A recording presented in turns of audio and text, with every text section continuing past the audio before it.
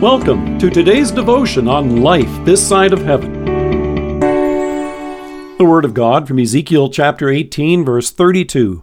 For I have no pleasure in the death of anyone, declares the Lord God, so turn and live. Have you ever found yourself playing the blame game? That's the game which begins when someone blunders or makes a bad decision. They make a poor choice or fail, and the game is underway. Then everyone points their finger at each other as they try to avoid the blame and pin it on someone else. Sound familiar? Its popularity seems to have ratcheted up in recent years. Today's victim culture and the desire to shift the blame onto someone else for our woes has really caught on. Watch how quickly folks will deny any culpability when something goes wrong. Instead, we try to shift the blame onto someone else. During the exile, God's people became masters at this game. As they languished in captivity far from home, they did more than just grumble about it. As they whined to one another, this phrase became popular.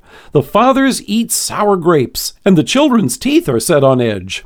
That was a fancy way of saying that they were suffering because of the sins of their fathers. They pointed their fingers at the sins of the previous generation as the reason why God allowed the destruction of the land and their current plight under Babylon and Nebuchadnezzar. But if you notice, they shifted the finger of blame onto God and what they felt was His unfairness in showing them justice. They would whine and mope, saying, "The way of the Lord is not just." Yes, they were playing the blame game, and they were pretty good at it too. Today it's tempting for us to point the finger at those around us who we feel are responsible for the mess we're in. Our bad parents, our crummy co-workers, our lousy leadership in government, uncaring doctors, big pharma, well, and the list goes on and on. It makes us feel good and self-righteous in the face of what we feel is unfair treatment at the hand of our Creator. But God called for a stop to this and announced, "As surely as I live, declares the sovereign Lord, you will no longer quote this proverb in Israel." And He made it clear, the soul who sins is the one who will die. It's been pointed out that nobody wins the blame game. It just goes round and round in circles. In the blame game, nothing changes and everyone loses. As Paul explains in Romans, for all have sinned and fall short of the glory of God. There was an interesting article that came out several years ago in the Harvard Business Review. It had the title, How to Win at the Blame Game.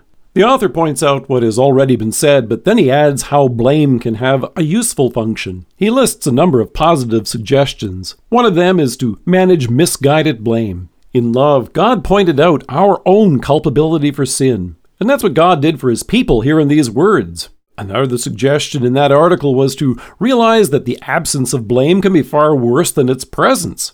God came down hard on His blame-shifting people so that they could acknowledge and confess their sins to Him and to one another. We are led to confess them, as we do in private and together in worship on Sunday mornings. In fact, in one of the ancient confessions used by the church, the words include, "my fault, my own fault, my most grievous fault." But God doesn't want to see us lose the blame game, so He shows us how to win it. He announced, "For I have no pleasure in the death of anyone, declares the Lord God, so turn and live."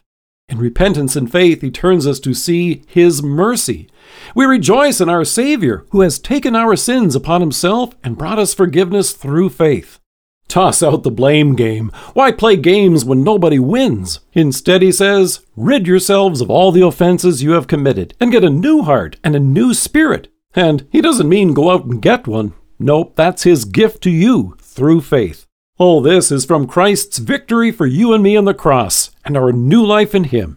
Let us pray.